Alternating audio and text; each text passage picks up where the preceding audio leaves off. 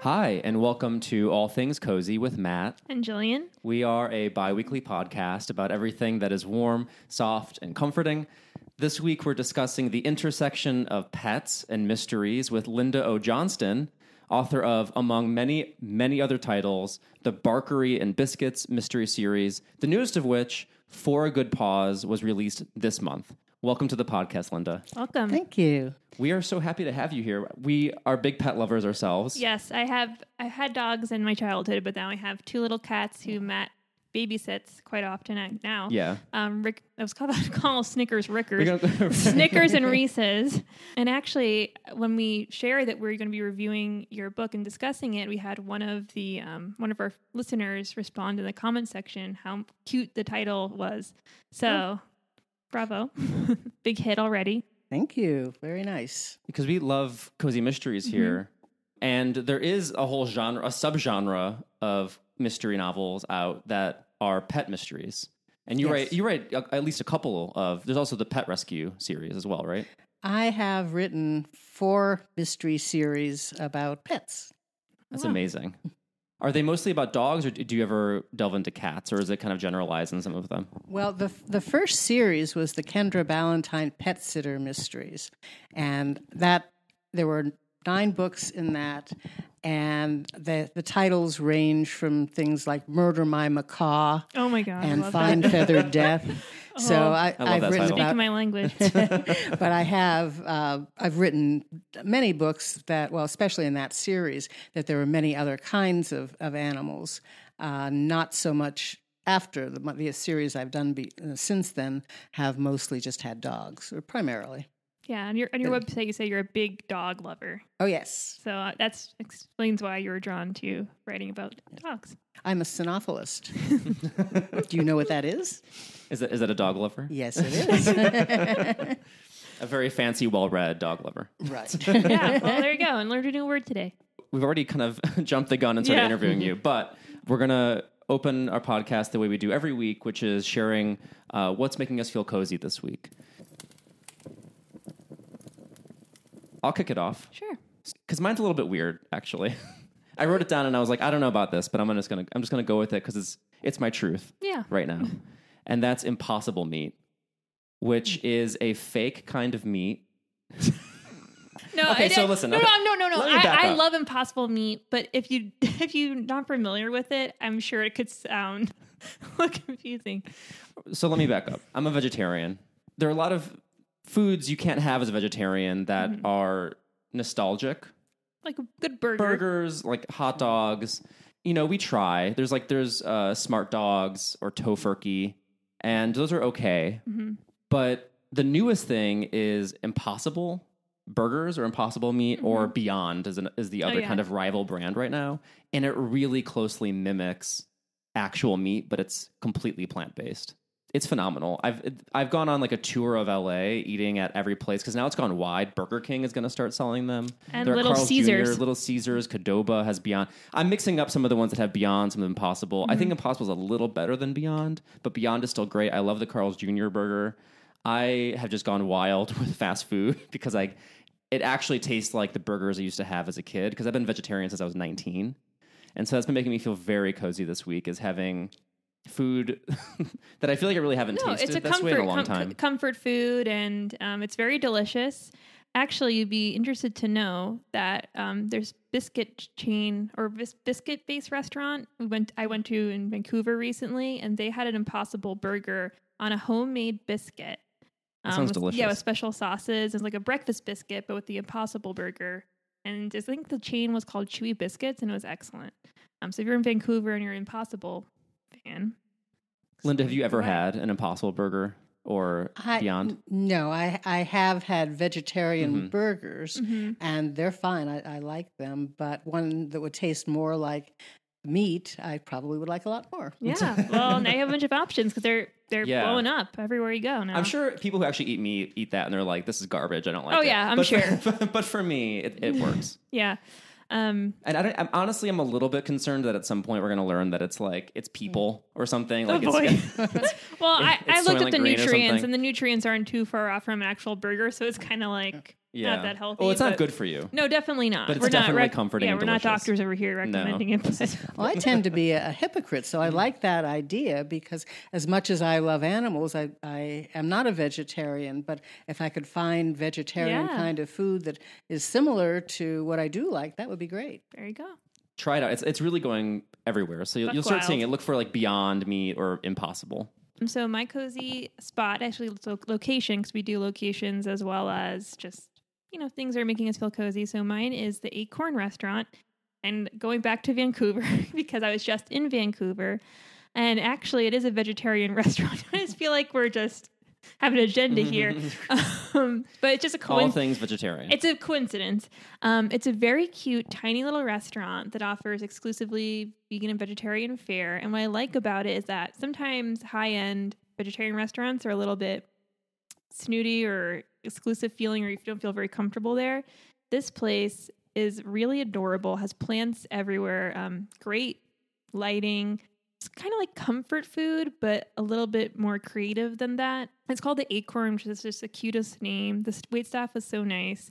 It's a very small restaurant, but not where you feel like you're the size of an acorn? Yes, you crawl actually into an acorn, but you're not on top of each other. And it's just a lovely dining experience. And if you want something that's a little out there to try new things, but also still want to feel comfortable, or that nice happy medium, I recommend the Acorn, because those kinds of restaurants can be hard to find. So yeah, that's my recommendation for me to feel cozy. I felt very cozy in there where I could see, but it was dim enough lighting where I felt very cozy and nice. And yeah, but you didn't need to use your phone as a flashlight. yeah, where I'm like in that commercial with those like. So anyways, yeah, it was very, very cozy. But that's my spot. Wonderful. Did you like Vancouver overall? Would you say Vancouver is cozy? Yes, it's a very cozy city because it's very, very green. It's just in bloom. It's a beautiful city. Just as Portland is, as Seattle is, it's very green because it rains all the time. But great dining experiences. Mm-hmm. Just like what I remember from it is the food. The food was phenomenal. Dining spot after dining spot. Actually, one of our listeners recommended an Indian restaurant, which I ended up going to. It's an amazingly international city. Yes, and I was just blown away. I feel like I could rattle off. I'm like Vancouver Eater or something. I could just make a website dedicated to Vancouver food. I loved it so much. But the Acorn I liked in particular because of the cute name, the cute space, and really filling vegetarian food, which can be hard to find sometimes. Yeah, definitely. So we're just unhealthy vegetarian food is the general theme. Linda, how about you? What's making you feel cozy? Same thing as always makes me feel cozy, and that's my dogs. Aww. I have had Cavalier King Charles Spaniels for many, many years, longer than I've been married, and we're about to celebrate a pretty high anniversary. Oh, really? Congratulations. Thank you. And I've had Cavaliers because of the first time I went to London, I saw a Cavalier on somebody's lap on the London Underground. Oh. And I had never met a Cavalier before. So I said hi. And then when I got home to the States, I started looking for one. And they were very rare then. They're much more popular now. But back then it was very hard to find one. But I got my first one. And since then, I've had at least one, usually two. They're great companions for each other. And the ones we have now are Misty and Carrie. And of all the ones I've had, the breed was bred initially from their ancestors from the court of King Charles II of England. And so you see in a lot of the old masters, the oil paintings back then, courtiers are carrying these spaniels. Uh-huh. And that was, both to have a lap dog, but also to take the fleas off the courtiers. I had no idea about that either. Wow, I had no idea. But they were bred to be snuggled, and so that's very cozy. And absolutely, the two we have. Well, Misty is kind of her own person or dog. Mm-hmm. She'll tell us what she wants, and as does Carrie. But Carrie she wants to snuggle all the time, so that is great fun. She's very cozy. I would say that's the most important trait in a dog. So yeah, you don't want to be chasing after your pets. You're chasing after too many people. No, well, different breeds have different backgrounds, but there's nothing snugglier than a Cavalier. Carrie, your dog, is named after the protagonist in the book we're going to discuss. Well, no, the thing it sounds the same, but Carrie the dog is Cari, short for Carina, which means beloved in Italian. Oh, I was not expecting that. That's really a pretty. twist. Yeah, it's very beautiful. I never heard a dog named that. It's very elegant. But the reason was that she's registered as a Cavalier, and her official name is Compatible Constellation. Well, I thought that was cute, but I'm not going to call her Constellation or Compatible. But I looked for a constellation that I could name her after, and there is one named Karina. Oh, so that's where she got her name. That's very unique. It really speaks. Later on, we'll discuss, but how you name the pets in your novels, I'm curious about. So I feel like I'm going to get some interesting backstories going off of that. So let's start from the beginning of your writing. So what inspired you to write mysteries in the first place? Well, I always wanted to write. I started writing when I was a child. My mother had saved my first attempt at writing fiction. I still have it someplace. And it was a sci-fi thing about a boy and a girl going across the universe. But as I got a little older, I started reading more in the way of mysteries, romantic suspense and all, and I loved that. And so that kind of inspired me as I got older. My various careers and everything all had something to do with writing, but I always wanted to write fiction, and eventually I did. Did you write professionally before you wrote fiction, or were you like what industry were you working in prior that involved you writing?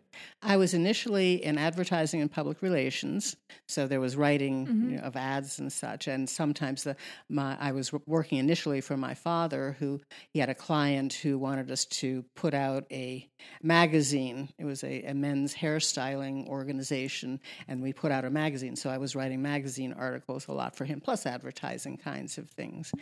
And then eventually I wound up going to law school, and I became a transactional real estate attorney.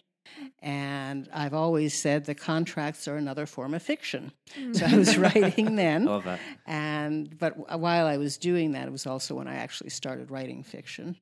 That's great. It's funny how that works out. You often hear, especially when we speak to cozy mystery authors, that they started off in a different profession, and usually a very interesting profession that you necessarily wouldn't think would lead to writing. But when you actually do think about it, it makes sense. Like you mentioned with the advertising and public relations, I tell people, writing is everywhere. They're just like, oh, what are you going to do with writing? It's like, well, everything. Like everything requires words, even in like menus, and it's really everywhere. So it's interesting to hear your natural progression into writing professionally. Yeah, I actually even took a group of students today to Google headquarters in Venice. They have an LA location, and that's what the Google engineers said. They were like, yeah, we do coding all day, but what you need to understand, they're telling the high school students, is you have to know how to communicate.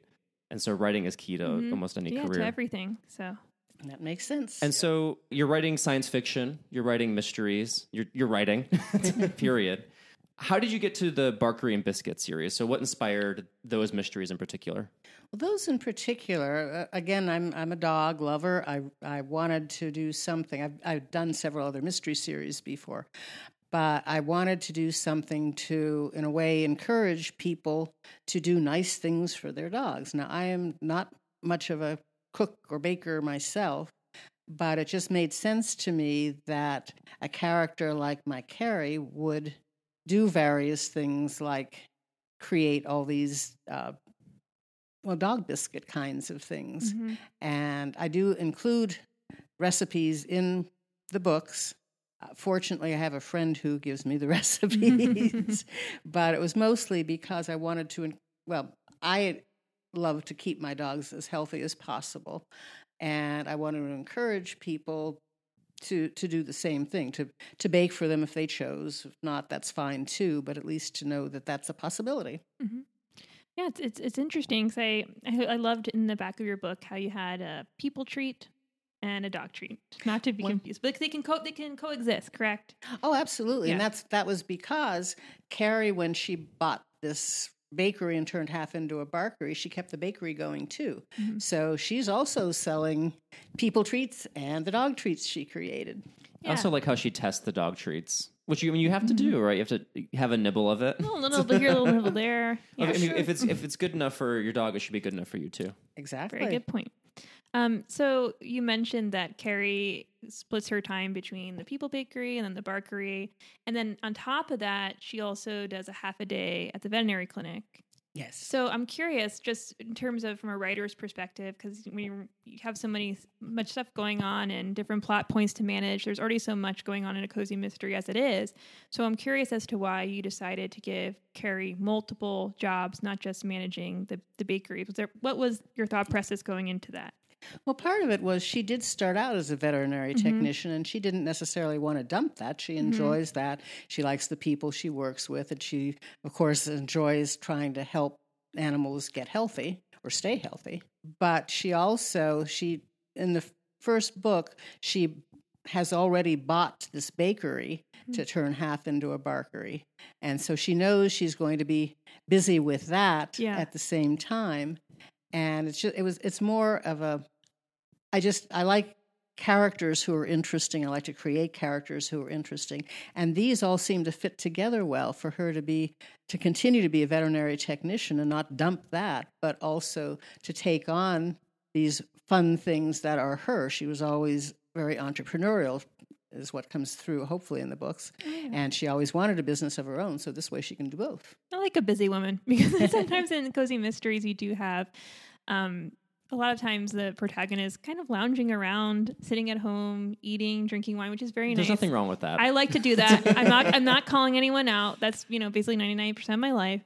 But it was, interesting. There's not a lot of downtime for her, and it keeps the book really propelling forward, which is nice, because even though you want to relax the Cozy Mystery, it's also interesting to go all these different places and see how she manages things, and especially from a writer's perspective, just juggling all of that, because it's a lot to keep track of, I imagine. There is, but I want her to be busy, and the things that she's doing are all kind of related. Like she has a friend who runs basically the shelter in town, and she's holding adoption events in her stores too. So that's something extra, but it's also related to her, what she wants to do to help animals, and her barkery in particular. And plus, as a sleuth, it gives her even more skills, which makes sense when she can apply that knowledge to the solving of the mysteries. Very true. Yeah, comes in handy. All that expertise. And then also, the books are rich with the animal friends, right? All the animals that she takes care of at the clinic, all the animals that come into the barkery, but of course, also her own dog. I'm curious. The animals are in their own sense characters in the books. Sure. I imagine there are perks to that. There's always a perk to just being able to enjoy like writing an animal into a novel or imagining them as a reader. I was actually just reading another Cozy Mystery today, and there was just a passage about a cat, and I was like, I'm very into this. It's very calming. Give us more cats. There are definitely benefits to it, but then what are also some of the challenges and other perks maybe that we're not seeing to incorporating pets into your mystery writing? Well, I love to put pets in, and I hope that I make them sound realistic. I'm used to cavaliers. I love all dogs, all animals, and I have in the past. I volunteered at some shelters, and so I'm fully aware that not all are as cuddly as cavaliers, and some can be nasty, and but I want mine to sound as realistic as possible, and that's somewhat of a challenge. Yeah. But I also don't want them to come across as being particularly nasty or attacking people or whatever, unless that's somehow involved with the story, which is very rare. Yeah, even with Myra's pets, they seemed sweet, and you made a note how the cat and the dog had to band together to deal with her. So I'm glad how no pets were villainized simply because their owner was not the nicest of people. That's true. And then also the location of the Barkery and Biscuit series is Knobcone Heights. I really love that location. Is it explicitly in San Bernardino Mountains? Was I reading that right? Or yes, okay. It's that area. But so it's a town in that area. Do you spend time up there regularly, or like how did that location come to be? I've written so many things, as I've mentioned, and my first two mystery series actually took place in L.A. in the San Fernando Valley. But I also realized that I had to be, in some ways, more realistic than didn't necessarily have to be because it was fiction, but I more recently been creating these various towns in whatever I'm writing, and Knob Cone Heights is one of them. And I chose that area partly because I have not been up there for quite a while. Mm-hmm. But while I was working as a lawyer, I was helping to sell some property up in Lake Arrowhead. Oh. So I got to go up there quite a bit and found the area just really charming. And I like small towns for these mysteries, even though too many people in the small towns sometimes get murdered because they are cozy mysteries. But it also, you can put anything there that you want, any kind of business, any kind of people who come and go. And that's what I prefer doing. And I just thought that area was so charming with its, of course, I don't have it all in the wintertime, mm-hmm. but just, with lakes and just roads going in and out, and just a very charming town, I hope. That's what I've tried to create anyway.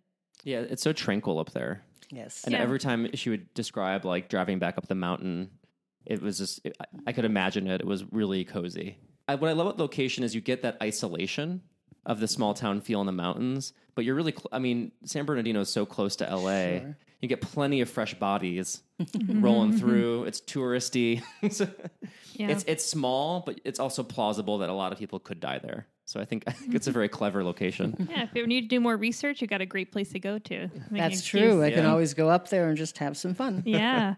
Now, circling back from the location, moving on to Carrie's personal relationships, what I also found interesting about your book is that one of her closest relationships is her brother, Neil.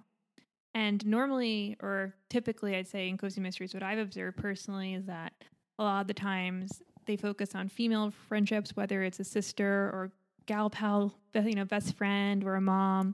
What made you decide to give Carrie a confidant of a brother opposed to, let's say, a sister, mother, girl best friend? It just sort of happened because I had a brother. Oh. And I also thought it made sense for Carrie to have somebody that she was very close to, a family member. But I also, I have the parents are still alive. They're living in San Diego. They're divorced. Mm-hmm. And so, they're not that close. But it made sense that Neil wasn't really trained to do anything like Carrie was, like being a veterinary technician or whatever. But he came and moved in with her, and now he works at the Knob Cone Heights Resort, which is a good location. A lot of things happen there. Mm-hmm. So she now has an inn, somebody she can talk to there, somebody she can learn from there. So Neil was he was close, lovable to her in some ways, and handy. They have their issues. Neil is not perfect. I guess Carrie isn't either, but it's a fun thing for me anyway to have her have somebody who is close, who can help her out, like if she has to go somewhere or whatever, because her dog Biscuit, she doesn't want to have Biscuit all by herself. Yeah. So, but they're very close that way. And I hadn't really thought so much about, I know you'd indicated that, yes, there are a lot of families of protagonists in Cozy Mysteries, but I just haven't really done too much of that. But Neil just sounded or felt right to me. It's a natural decision. Yes. Yeah, it's a very fun dynamic. That's interesting. You had a brother, so that makes sense. I actually just went to a Barkery for the first time. Oh. When we were in Bainbridge. Oh, yes. Because I was reading your book. Oh, okay. And so I saw it, and I was like, I actually had never set foot in a Barkery before. Your Barkery is way better than this Barkery I went into, by the way. No, now I feel bad. I hope they don't listen. Oh. Anyway. You can't compete with the Knob Cone Heights Barkery, which is like you have a people bakery next to it. There's a place for the dogs to stay. It's just a really cozy place. Have you been to Barkeries like that, or was it an amalgamation of all the other ones that you imagined, or how did you shape your Barkery?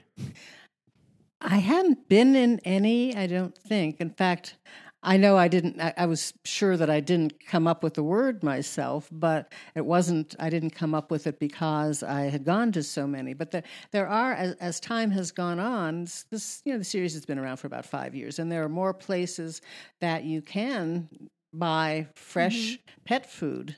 And so I was very happy like that. I don't think that I necessarily stoked that, but I'm glad that it actually exists, and it's increasing. I, of course, want to have my dogs eat as healthily as possible, And I do go to some of these places. I don't really feed them all the fresh food that I possibly could for various reasons, but I like the idea that I can pick up stuff like that, like what's in my books, and have them try it sometimes.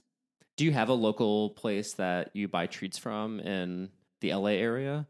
Or do you, I know you have a friend who bakes yes, the dog treats. Does that friend hook you up? Well, she's just been very helpful to me while I've been writing these stories, because she likes to bake, and she's given me recipes. And then when she does, of course, I want to be able to try the stuff and have my dogs try. So she gives me, I sometimes have actually tried baking the stuff, but a lot of times she'll give me samples, which is great for me and great for the dogs too. I wonder if you can perhaps partner with a Barkery and they could sell your books in the Barkery. That would be an interesting idea. Yeah, that'd be an interesting little partnership. Yeah. You go into a Barkery, you see a book about a Barkery. Well, Who knows? Synergy. Something to look into. Yes. Well, of course, unfortunately, this series is ending because the publisher is going out of business. And I've been traditionally published all this time. There are a lot of people who are now publishing themselves, and I admire them. It's not something that I'm about to start doing. Could happen, but right now I'm not planning on doing any more in this series. The Barkery lives on in our hearts. Yes. You spoke a little earlier about how you are a trained lawyer. Yes. And contract law. Yes. What's the term for that? Transactional. Transactional. Yeah. I imagine that comes in handy when writing mysteries or just writing, period. Are there any specific instances you can think of, like when your law background came in handy when writing mysteries? Yes. I'm picking up this is my first mystery that I've just picked up. It's a copy of Sit, Stay, Slay, which was the first of my Kendra Ballantyne Pet Sitter mystery series. Kendra was a lawyer who lived in the Hollywood Hills, and she was practicing law, and she had living with her tricolor Cavalier King Charles Spaniel named Lexi. And they put Lexi, a representation of Lexi, on the cover of the first book. At that time, we had a Lexi. It's been some time now, so we've lost her, unfortunately. But in the series, because Kendra was practicing law, she became a pet sitter because she was accused of some kind of nasty stuff, which was untrue, but she had to prove that, and it was harder for her to get back to practicing law at first. But then she kept practicing law throughout the series, and so that at that time I was still practicing, and that helped. It helped that I could have her do things, or I knew things that she would, of course, know because I knew them, and that was a lot of fun to incorporate it. Yeah, the more background knowledge you have, the better, is what I realize when you're a writer. You never know what information might come in handy, and especially in terms of what you did with the law background. There's so many legal stuff going on in cozy mysteries quite often. Things people would might kill each other over a dispute. And I feel like a lot of writers get emails, maybe to someone who's in that background or field, and maybe trying to correct them. So it's nice that you have that background knowledge to say, actually, I do know. Well, but there probably were times as I was writing these that I knew what the law was, or theoretically was, but I could fudged it. Yes. I do what worked best for the story. Yeah, as one does. So you also write romance novels, which Yes. you spoke a little bit about at the beginning. And just from a writer's perspective, can you give a little insight into how you switch going into genres? Do you ever find yourself slipping into another genre? Let's say as you're writing a cozy mystery, you find yourself incorporating the tone of a romance novel. Any advice for someone who is writing both genres or is interested in writing genres? Any writing tips? Well, that's a couple different questions, but as far as my switching from one to the other, I've always said and do when I am writing a mystery, there's always a romantic interest, so the romance is included. And when I'm writing romance, I always put some degree of suspense or mystery in it. That's just what I like. I like to read, and I also, of course, like to write things that way. And as far as for other people, I would say just write what you like, or what you like to read. Write what you like to write, or that you have written. one of the things I do suggest to anybody who's interested in writing is, especially like in the LA area, there's so many organizations, but I belong to too many because I'm getting too busy all the time. But I belong to a couple of different writers' organizations for mystery writers and Romance Writers of America. I belong to several local chapters, well, 2 now primarily. But I've been doing that for a long time. And the thing is, writers are so helpful to one another. It's a good way to learn that profession and what's out there, how to do it. And I just really enjoy that. So we had Ellen Byron come on, and she had mentioned in the LA area especially, everyone's helping each other out, and you really have to extend yourself and learn from each other, especially help each other get other opportunities and support. And it's really nice to see that, especially amongst women writers, because it's even more of a struggle. So nice to see. One of the organizations is Sisters in Crime, and we have Mr. Sisters. Oh, Sisters. Not as many as there are women writers, but there are men as well. And it's just, I think all these organizations, writers in general, I think are just very supportive of each other. And especially if you do join some of these organizations, you can see that. It's a lot of fun to get to know other people who are doing similar things or maybe not so similar things, but are in the same genre, and learn from them. Absolutely. Writing's such a solitary act altogether. It's nice to actually meet other people see doing faces. See faces, get feedback. Yes, absolutely.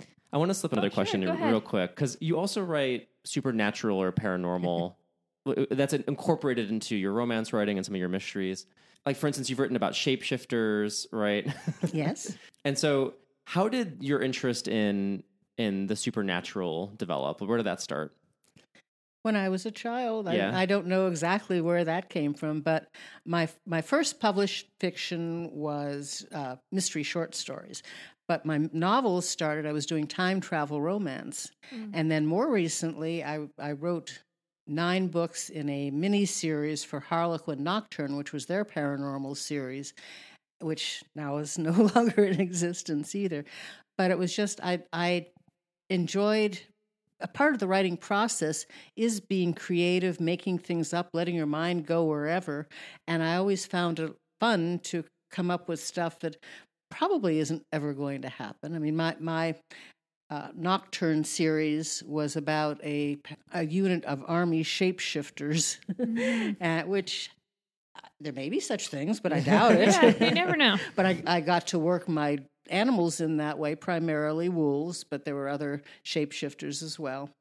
And it was just an enjoyable thing to me to just let my mind go wherever and do it in a paranormal way. I love that. I mean, anyone who listens to the podcast knows how much I love Halloween and ghosts and supernatural stuff. So he'll be all over it. Yeah, absolutely. And earlier I had mentioned coming up with pet names, because you can easily call a dog Spot or something that's pretty creative. So how do you find inspiration for your pet names in your novels? It depends. It's just like with people names too.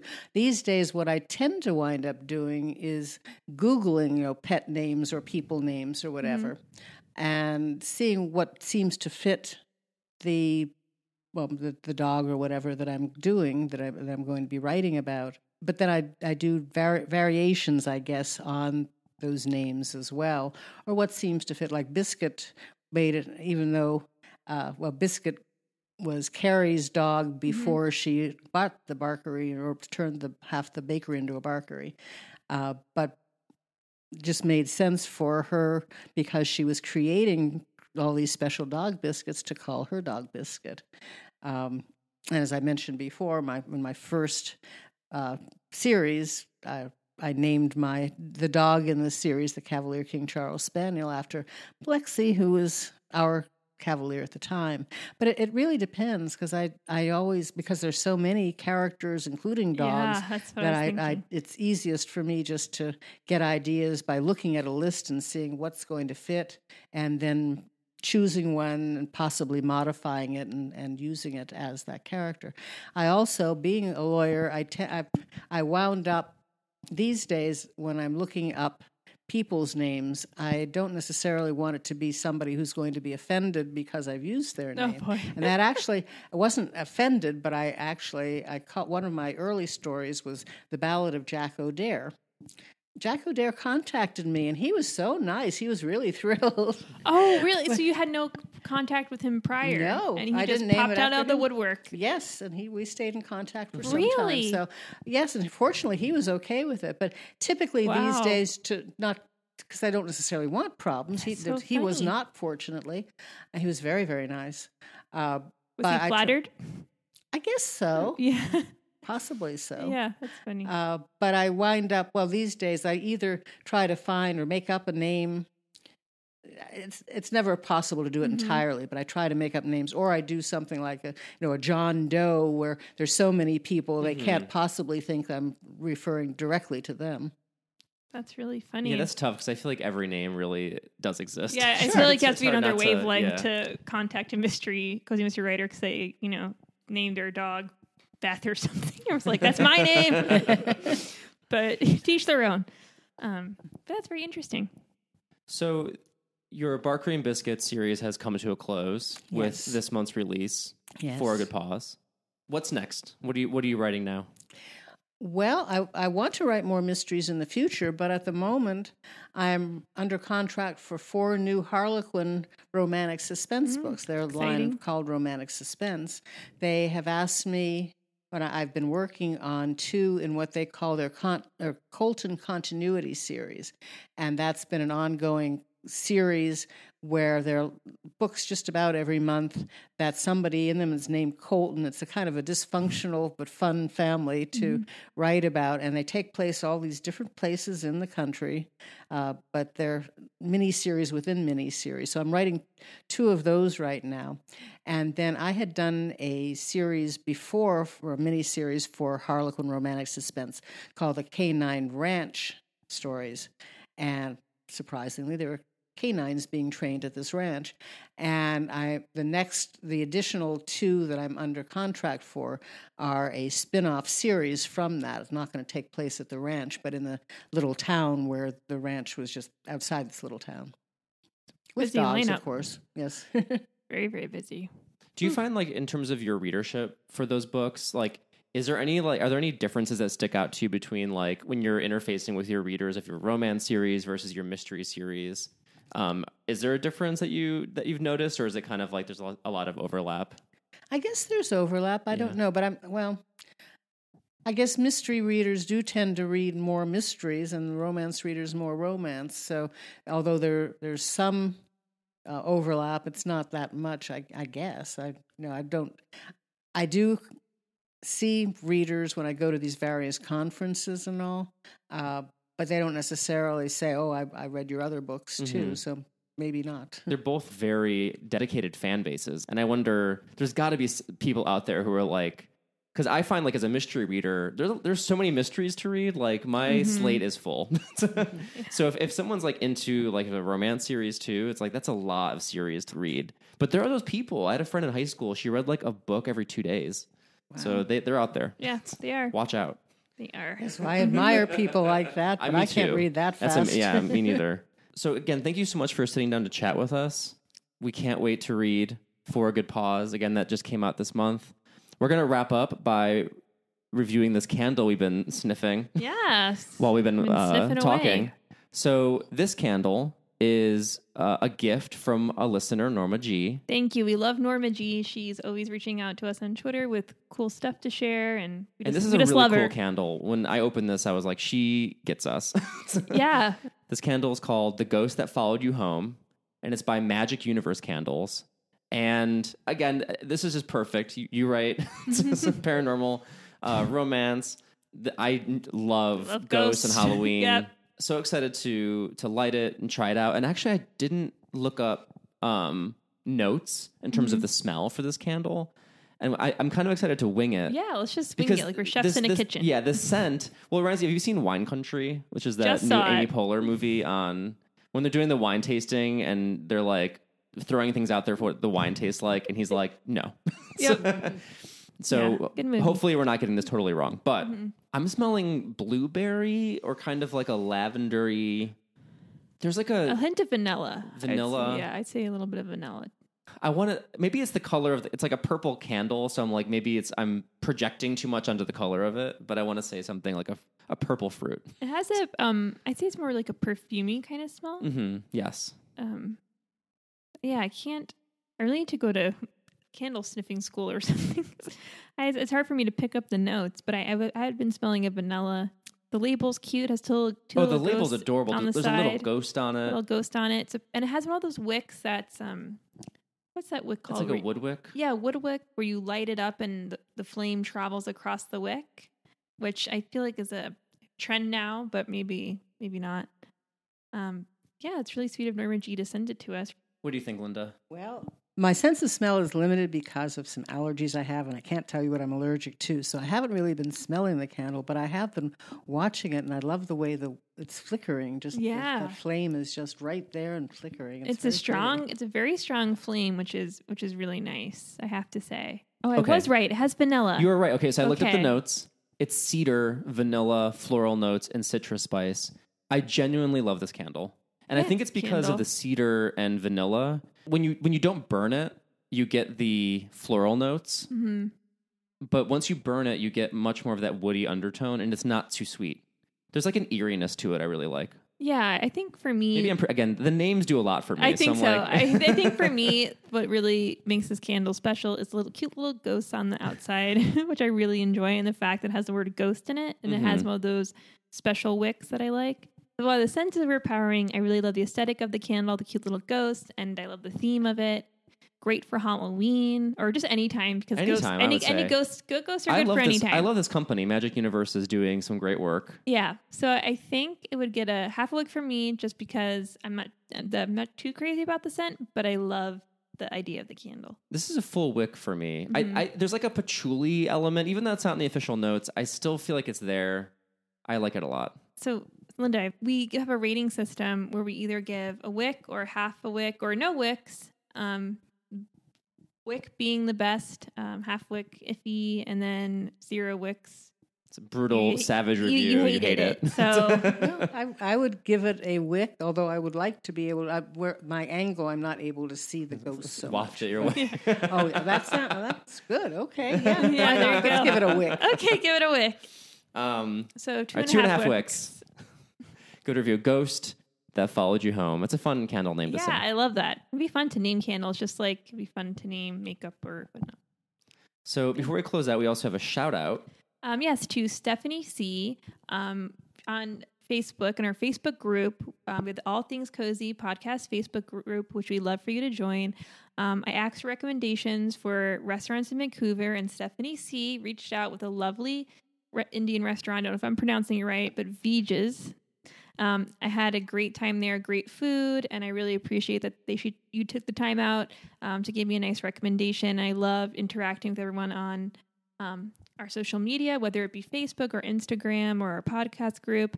And then Kate Littleton, who will review her candles in our following episode, she sent us 2 luxurious candles. I don't want to give it away just yet, but thank you so much, Kate. It was so lovely to find the package in the mail. It was a little treat, making us feel so special. You've made an All Things Cozy dream come true. Yeah, and once again, thanks again also to Norma G for giving us our candle and everyone who contributes to our lovely little cozy family. So, yeah. Linda, where can people follow you and learn more about your latest writing? Well, I'm not active on all social media, but I'm there on Facebook, so you can find me there. Oh, perfect. I do have a website. I blog various places on killer hobbies, killer characters. I'm active at Writer's Space. Just look me up, and I'm out there. Will do. Yeah, be great. And you can follow us at All Things Cozy Podcast on Instagram, on Facebook. We have a Facebook group. And as always, we appreciate your kind words. Leave us a review on iTunes. We're aching for one. Yeah, it's been a while. Yeah. So last time we begged you, one of you kindly left us a rating, but not a review. Why? A review is a little more special. It's your words. So... I thought you said don't leave us a review. All right, now it's getting desperate. I'm going to back up now. Okay. So anyway, just we always love hearing from you. Yeah, leave us something. We're greedy. You're sending us candles, and now we want more from you. if you give a mouse a cookie. Anyway, thank you all for listening. Thank you, Linda, for joining us today. Thank you. It was lovely. Oh, thank you for So great having me here. chatting with This you. was lots of fun. Oh, good. I'm glad. And as always, stay cozy.